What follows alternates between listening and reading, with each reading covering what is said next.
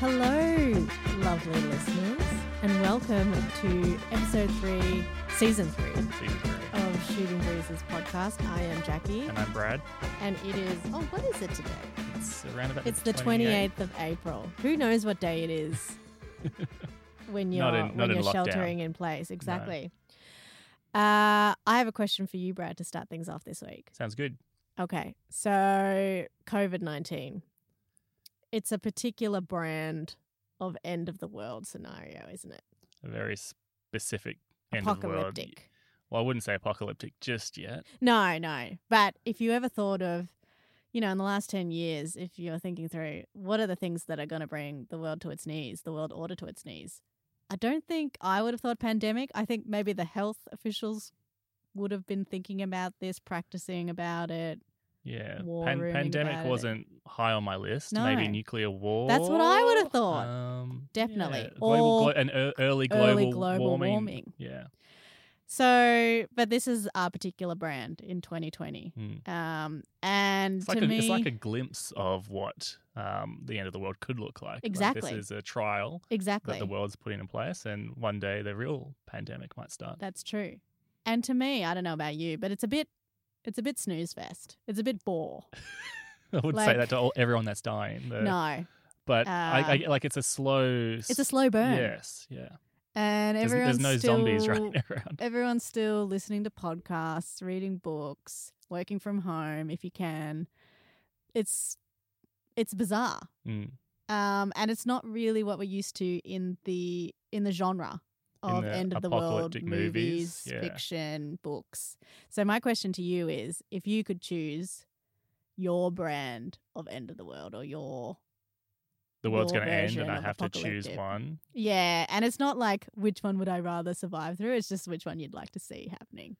So I'm thinking zombies. I'm thinking, what else is there? Like solar flare? Yeah, I mean, it's a really big question. There's quite a few end of world scenarios. World War III just completely takes everyone out. Yeah. So, I mean, like if you break it down, like you got the pandemic one, which is like a virus that, takes away all of the humanity and population and everyone dies.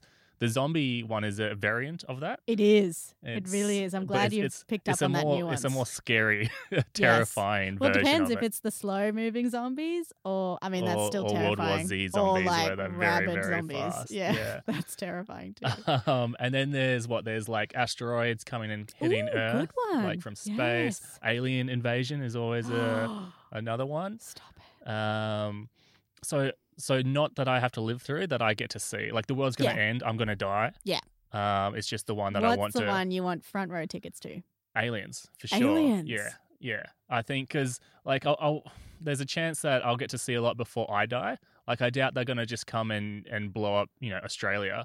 Like they're going to start with the White House. And they might just come and be like, oh, this place has good resources. Let's completely nuke it and use the resources to terraform our planet. Maybe. I mean, that's a very special type of taking over the world. I think it's probably going to move slower than that. So I think, the end will come, but it'll be a very interesting way. And at least that way I'll get to know that aliens exist and they've conquered space travel. We're just on the bad end of it. Imagine the news cycle. Imagine your Twitter feed. Imagine the news headlines if aliens just rocked up and reached out to communicate. It would be nuts. It would be like nothing that we've seen before, obviously. Forget toilet paper hoarding. People would just start going out of their mind. And all the end of the world people that are constantly already saying like the 20th of July 2021 is going to be the end of the world, they will feel so vindicated. And I'm like, I told you the end was coming. But the crackpots come out. The crackpots will come out. How do you envisage these aliens? What form do they take? Are they like spiders? I've always kind of I've been partial to the little grey men. Oh yeah. But with the like paunch. Yeah. Just I don't know. Little grey men. I don't think that's what they would end up looking like. I really like. Did you watch Arrival? Yes. Yeah, I really like that the kind squids. of take on aliens where it was just something that like so unseen before, or really like people like they just couldn't live in our environment, so they've had to manufacture this kind of smoky aquarium. Yeah.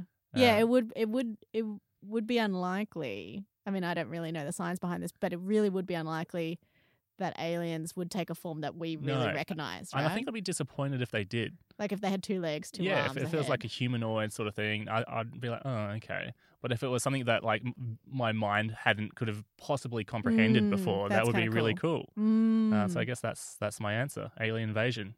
Cool. One day. Good one. All right.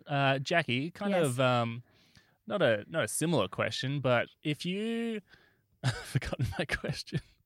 Okay. Think. Yeah, no, I've got it.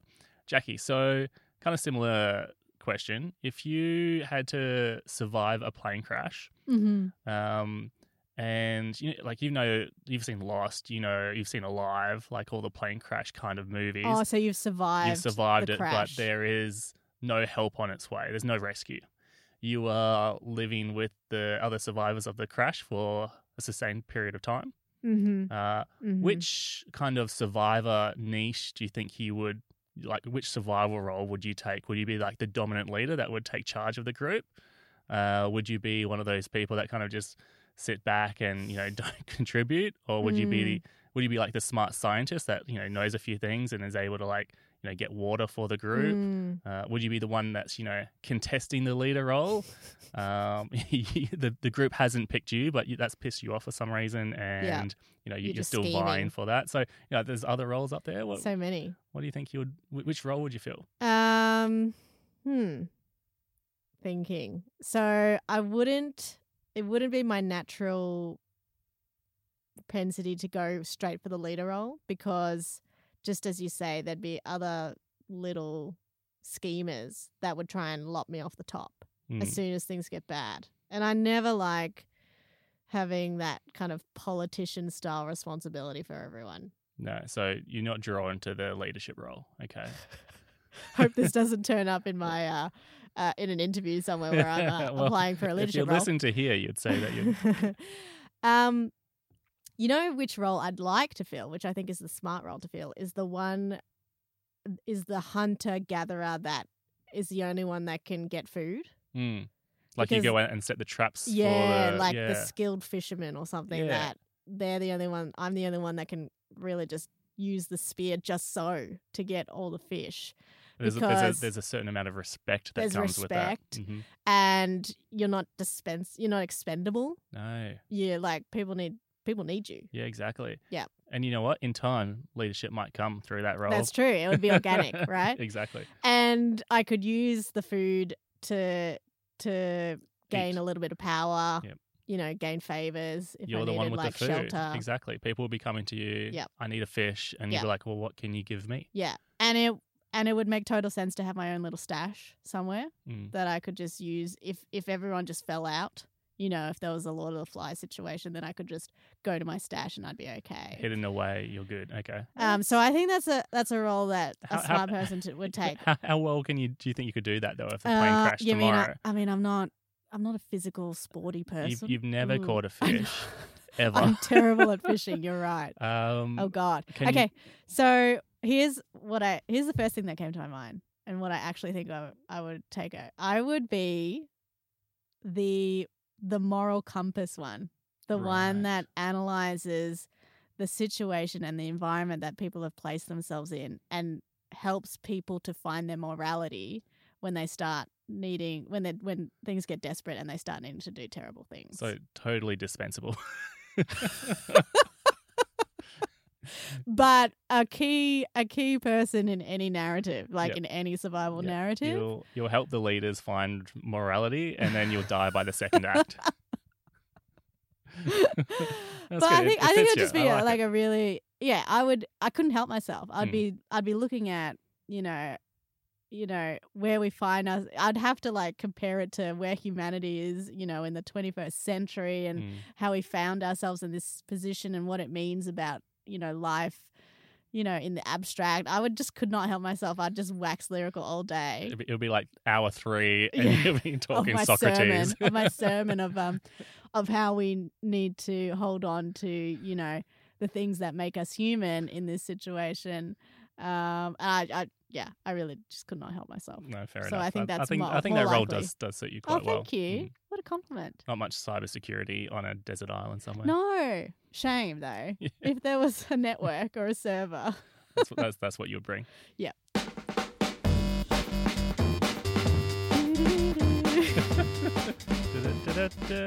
News. Okay, here's my news story, and it's not one story, it's like a theme of stories, because I thought we might look at, because we've talked a bit about coronavirus and crackpot conspiracy theories and the economic impact a little bit last week, and I thought one of the other things that we like to talk about on this podcast is like the environment. So I thought it might be interesting to do a deep dive into how coronavirus is affecting animal life on planet I hadn't even thought about how COVID-19 will affect the wildlife. Does it? Like, do they catch it? Because it started with bats, right? It started with bats. It's a good question. So it started with bats, or it started at the wet market in Wuhan, which is like dead and alive animals that people buy to eat. Okay. So one of the kind of immediate direct impact on animals is that I think China's moving to, if they haven't already, ban kind of live wet markets in China. So people won't be allowed to trade in kind of that game style. There's probably a lot of people's like sole income and life is degenerated. Right? You know, we don't care about people. We're talking about animals now. Right.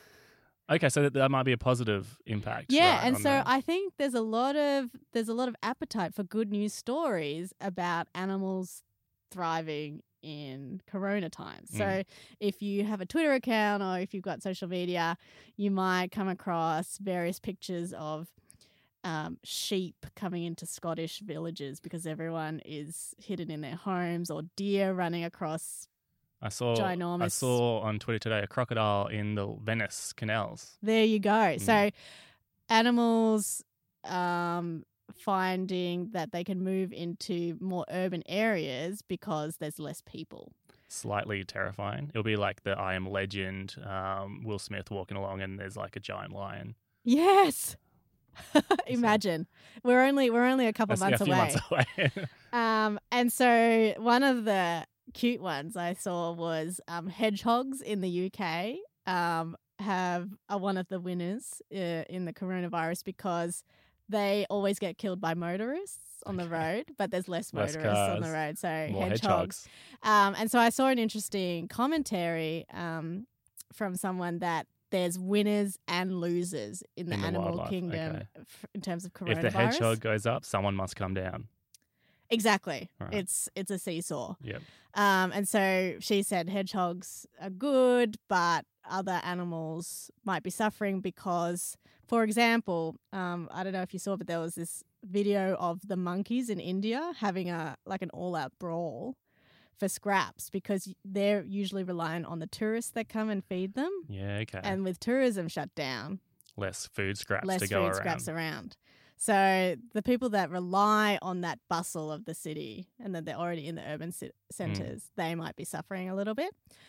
But there are other animals that are suffering even more because of coronavirus, and these are the animals that are the victims of poachers in Africa. Okay, so hunting has gone up, has it? It has. Because it's an isolated sporting activity you can do by yourself? Well, two reasons, they think. One, tourists aren't going into the park anymore because of all the restrictions on travel and tourism. And so it's giving poachers more impunity in these like ranges and parkland areas to just go in and poach rhinos and all kinds of majestic, beautiful creatures for ivory. Yeah, okay. So they have more space and room, basically.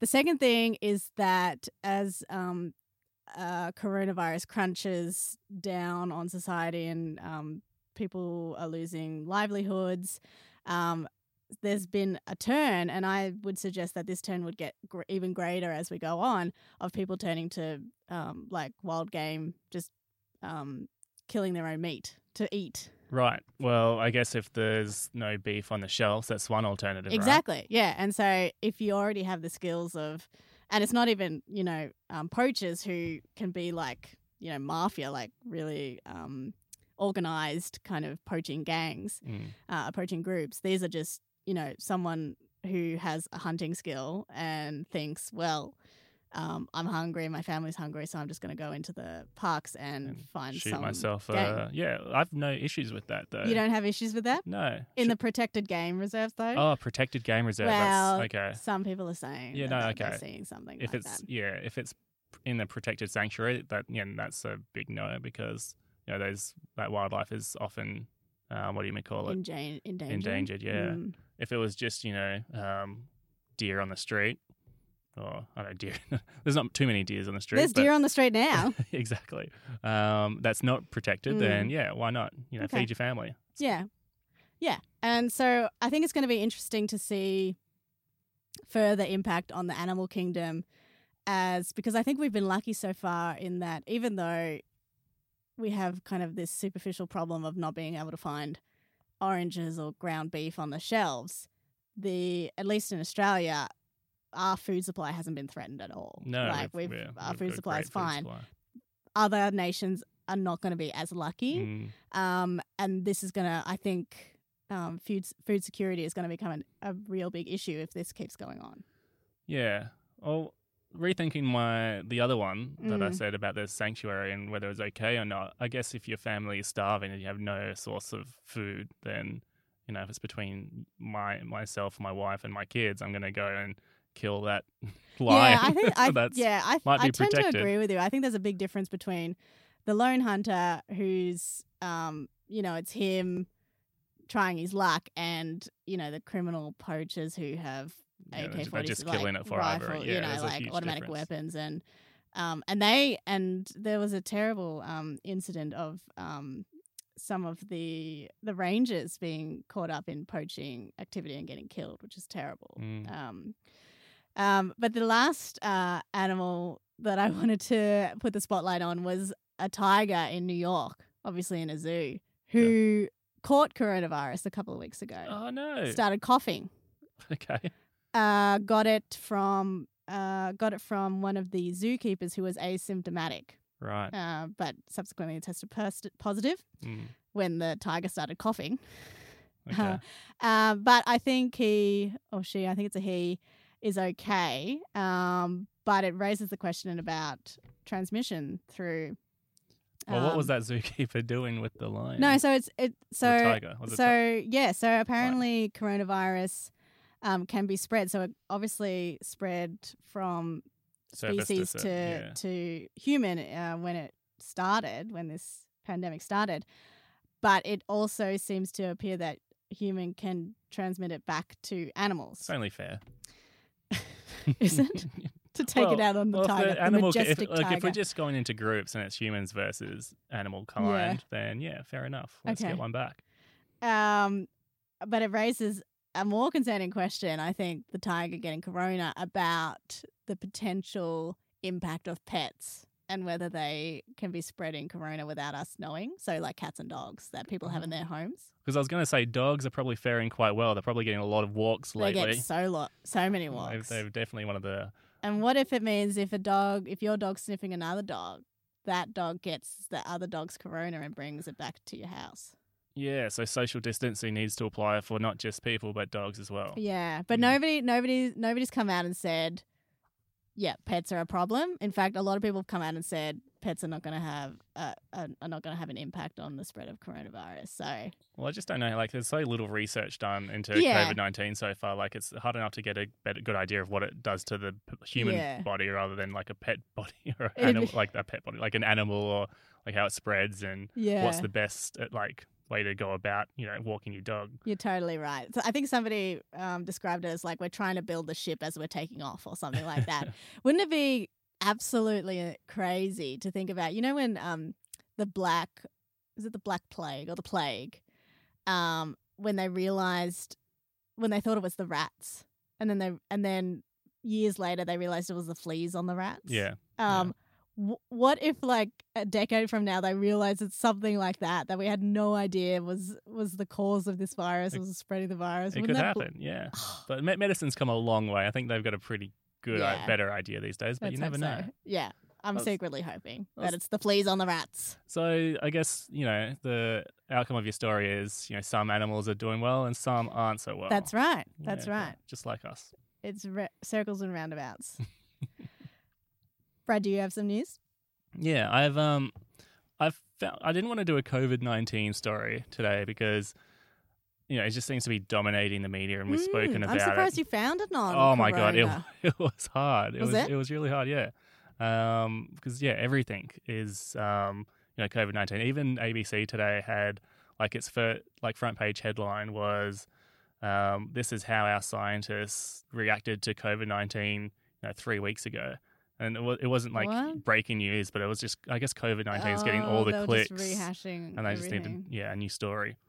It's dominating the headlines.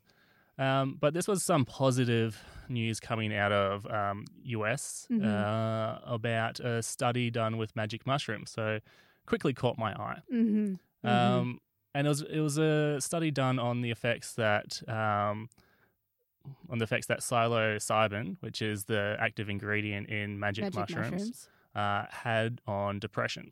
Okay. Which was a very positive impact. Oh, good. So this is the second study done on humans by this one researcher, and it's getting very positive results. I'll say that it didn't have a control group, but still most of the people in the study reported. Good for you for digging deeper into the study to see that how they organised it. Exactly. It's like anytime you read a study, it can be easily just to go off the headline, but there's always a lot of issues that, and because it's not peer reviewed yet and it hasn't been done. I mean, this is just one on depression. Magic mushrooms have been tested on a lot of mental illnesses, like OCD, PTSD. Okay. Even things like smoking and how it can impact smokers to, I guess, change their habit. And I guess what I wanted to talk about mainly was that the reason why we stopped researching on psychosomatic drugs. Okay. Was it something to do with military?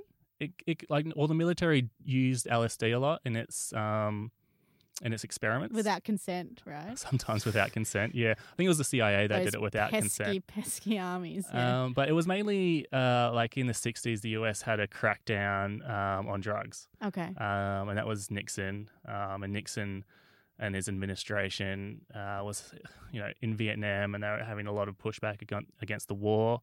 Hippies, as they called them. And those hippies were, doing things like LSD and weed.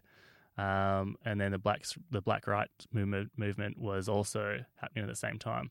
And both of those groups were heavy drug users. So the administration couldn't go after any of them based on being a hippie or being black. But, going after drugs allowed them the ability to... The drugs were fair game. Yeah, go raid their houses, lock up their leaders. And that's what they did. And so LSD and psilocybin, magic mushrooms and a few other of these drugs became substance 1 drugs, which means completely illegal and not allowed to use them for medical research. There's no value to medical research, which is unfortunate because there's a lot of evidence up until that said actually there's a lot of possible uses in the medical world for these. And I guess it's positive because over the last decade, some of those social hang-ups have kind of decreased and a lot more research has been happening using kind of things like magic mushrooms.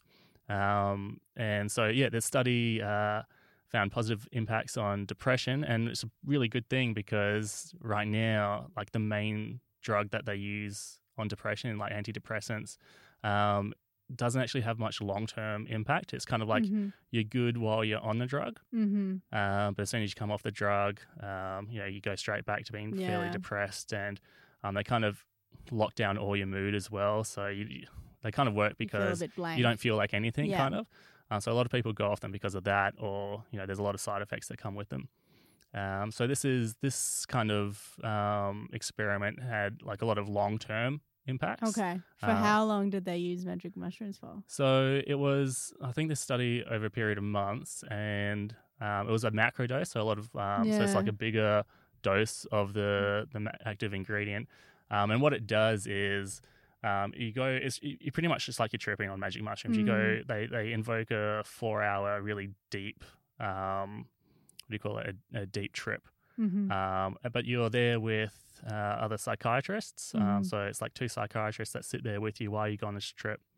And it's not like a fun trip. It's most of these people that have depression and are going through this thing, this trip, are encouraged to think about like the bad thoughts and what made them depressed in the first place. So it's like a enhanced therapy. Yeah, so like it's like cognitive behavioral therapy, if you've ever heard of that. It's the main psychotherapy where they kind of therapists see you once a week for about a year, and they go through all your hardest memories and the things that kind of make you the way you are.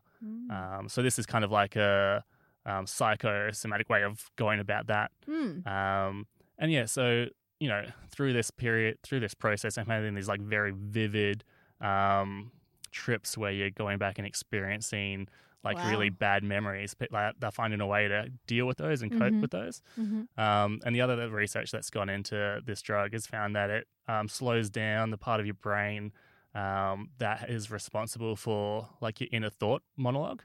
Oh, wow. And so when it's kind of like the same part of your brain that when you're going to bed at night and keeps you up. Yeah, like you've got that list of things to do. Or not even a list of things to do. It's like all the negative thoughts. It's like, you know, when you cringed like 2 years ago, and that's like, I can't believe you did that. Like, you know. But with people with depression, like that thought process is always ongoing. It's a very negative thought process. Yeah. And everything that is on in that mind is like, oh, you suck at this. You can't do this right. Why can't you do this? But this experience is kind of helping people overcome that negative thought process and turn it into a more of a positive one. So most people are coming off saying that's really positive impact, and I think 86% of them said that it was actually a completely life-changing impact on them. Wow. So you often hear that it's totally anecdotal, but you often hear people say that their trip on magic mushrooms was life-changing, and that's completely changed how they view their own life and their position in it. And it makes me think of there's this whole kind of portion of society, a small one, that are illegally microdosing to treat things like depression, PTSD. And again, so anecdotal, but when you hear about, you know, vets that were suicidal and maybe had 1 or 2 suicide attempts already, but they found microdosing and now they're not suicidal, then surely it can only be a good thing, at least for that person. So, yeah, and I understand that studies like these are intended so that they can find harmful side effects and things like that, but we kind of owe it to everyone to just stay the course and figure it out, right? Yeah, and that's what the guy running the study kind of said as well. He said that, you know, in an ideal world, this would be fine, and you know, people could go and just take mushrooms and give it a go. But you know, you have to control the experiment, and that's why this study probably got a lot more positive results, is because it could control the environment and prepare the person. Whereas, like, even though most anecdotal stories I hear about mushrooms are very similar, like people had life-changing moments because of them, you also hear a lot of bad trips and negative experiences. And I think a lot of those can be attributed to also just not being as prepared and not having that support network there with you. That's interesting that it's not even the dosage. You're saying it's the preparation and it's the environment in which you do it. I think it's all of those in one. But yeah, his thought was, look, why not just give people the opportunity? Like, you know, it might be a drug with like negative connotations, but if it can have a positive impact, let's give people the choice and let them decide whether it's something that they want to do. Yeah, especially for it's targeting people that, you know, are desperate, you know, people that are suicidal, people that are, you know, they've tried everything else and they can't see why they would want to go through life like this. If it gives them another option out. One of the guys, because I was reading there, what some of them said, and he said, look, I've tried everything. And this is the only thing that's ever worked. There you go. So just, on that basis alone. Cool. Where's the study based out of? the States, I'm pretty sure. Okay. Yeah. Interesting. But there's like, this is just the second study that this group has done. But over the last decade, there's been a lot more kind of research gone back into this sort of thing. The head of this study also said that he chose the magic mushroom element because there's not as many social hang-ups as there are with LSD.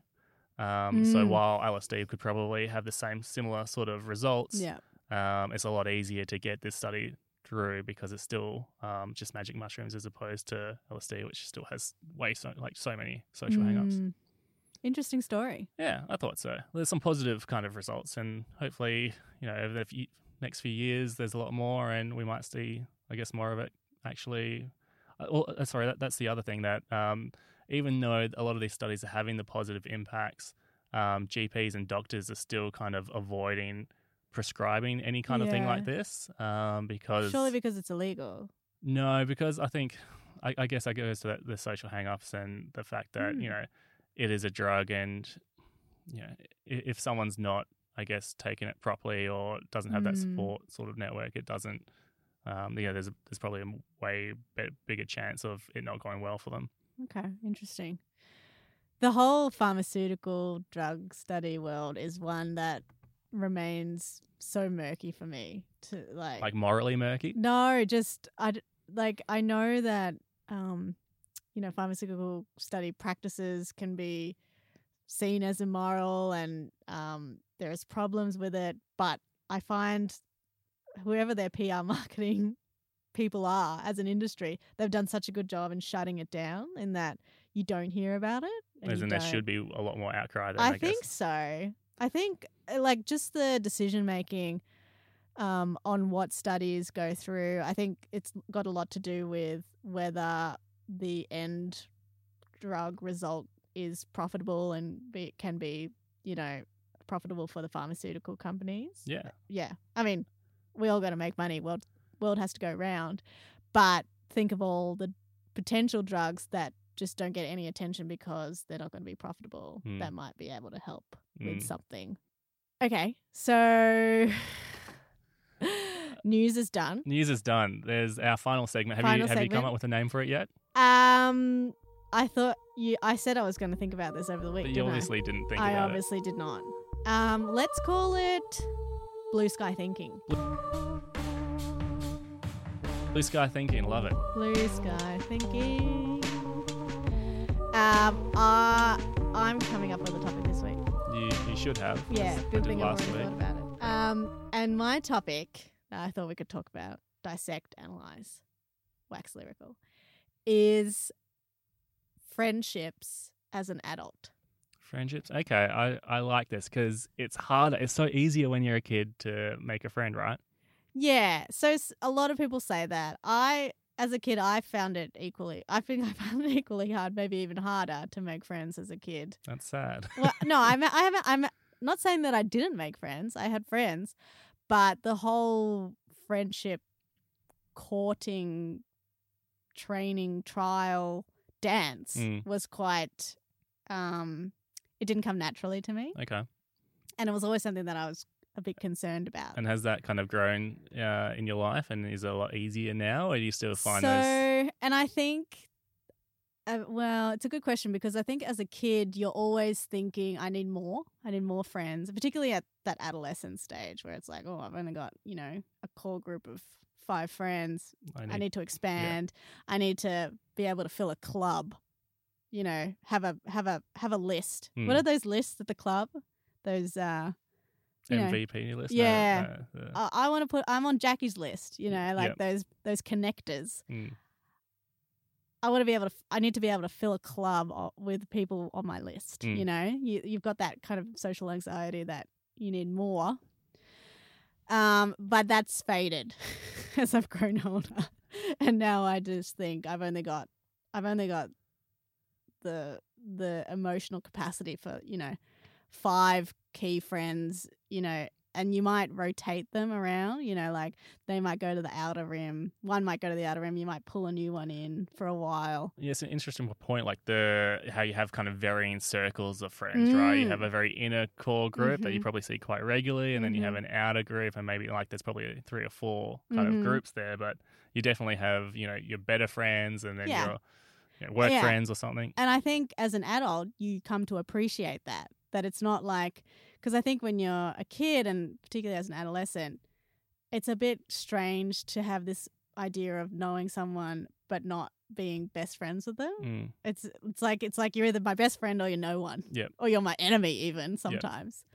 Yep. And so I'm keen to get your thoughts about friendship as an adult. Do you think it's harder? I mean, you said it was harder than when you were a kid. I think there's you think about the friends you had when you were a kid, and I don't think I have many friendships now that are as tight and as close as that, because you just have so much time on your hands. That's true. You're with them all day at school, and then your close friends, you're with them outside of school as well. So you see more of them than you do your family. Mm-hmm.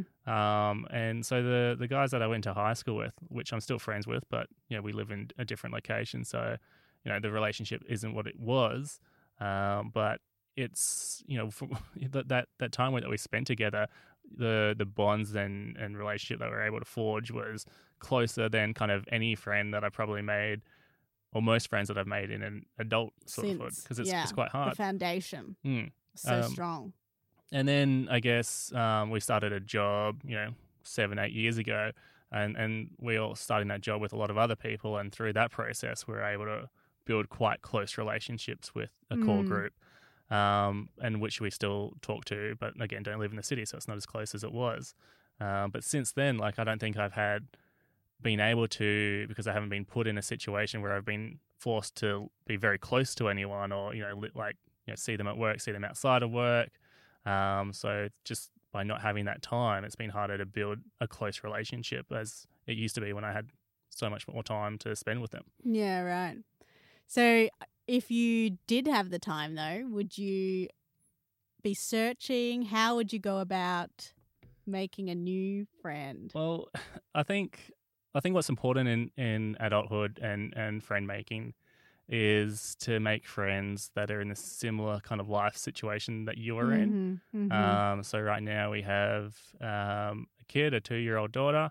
If we were to make a close friend with someone that might be a few years younger, or doesn't have kids or anything, what they're going to want to do and hang out is probably going to be different or limiting to what we can actually do. Yeah. Whereas if we made friends with a couple that had a kid, then bang, we're doing the same. We're talking about the same stuff. You're doing play dates. Play dates and stuff. Lunches. And they understand when we say, look, we can't come at midday because she's going to be napping, or we want to be home because routine starts at 7. Yeah. They get it. Or we've got the babysitter till 11. That's a hard deadline. A very hard deadline. Yeah. That's interesting. So for me, I think you've kind of hit it with the time thing, because as I think about my adult friendships, or the ones that I've made since becoming an adult, there's a high concentration in work. And I think maybe you are onto something where it's that I've spent more time with people at work, and therefore I can naturally forge those relationships.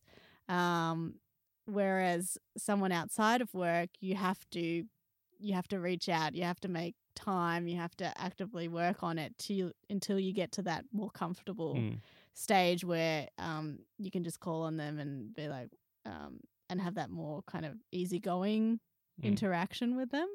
I think always at the start, it's still like it's almost like an element of dating where it's like, I can't double text that person. You know what I mean? Yeah. Like you're still trying to be cool and put your first, your best. I want them to find me as a suitable friend. Yep.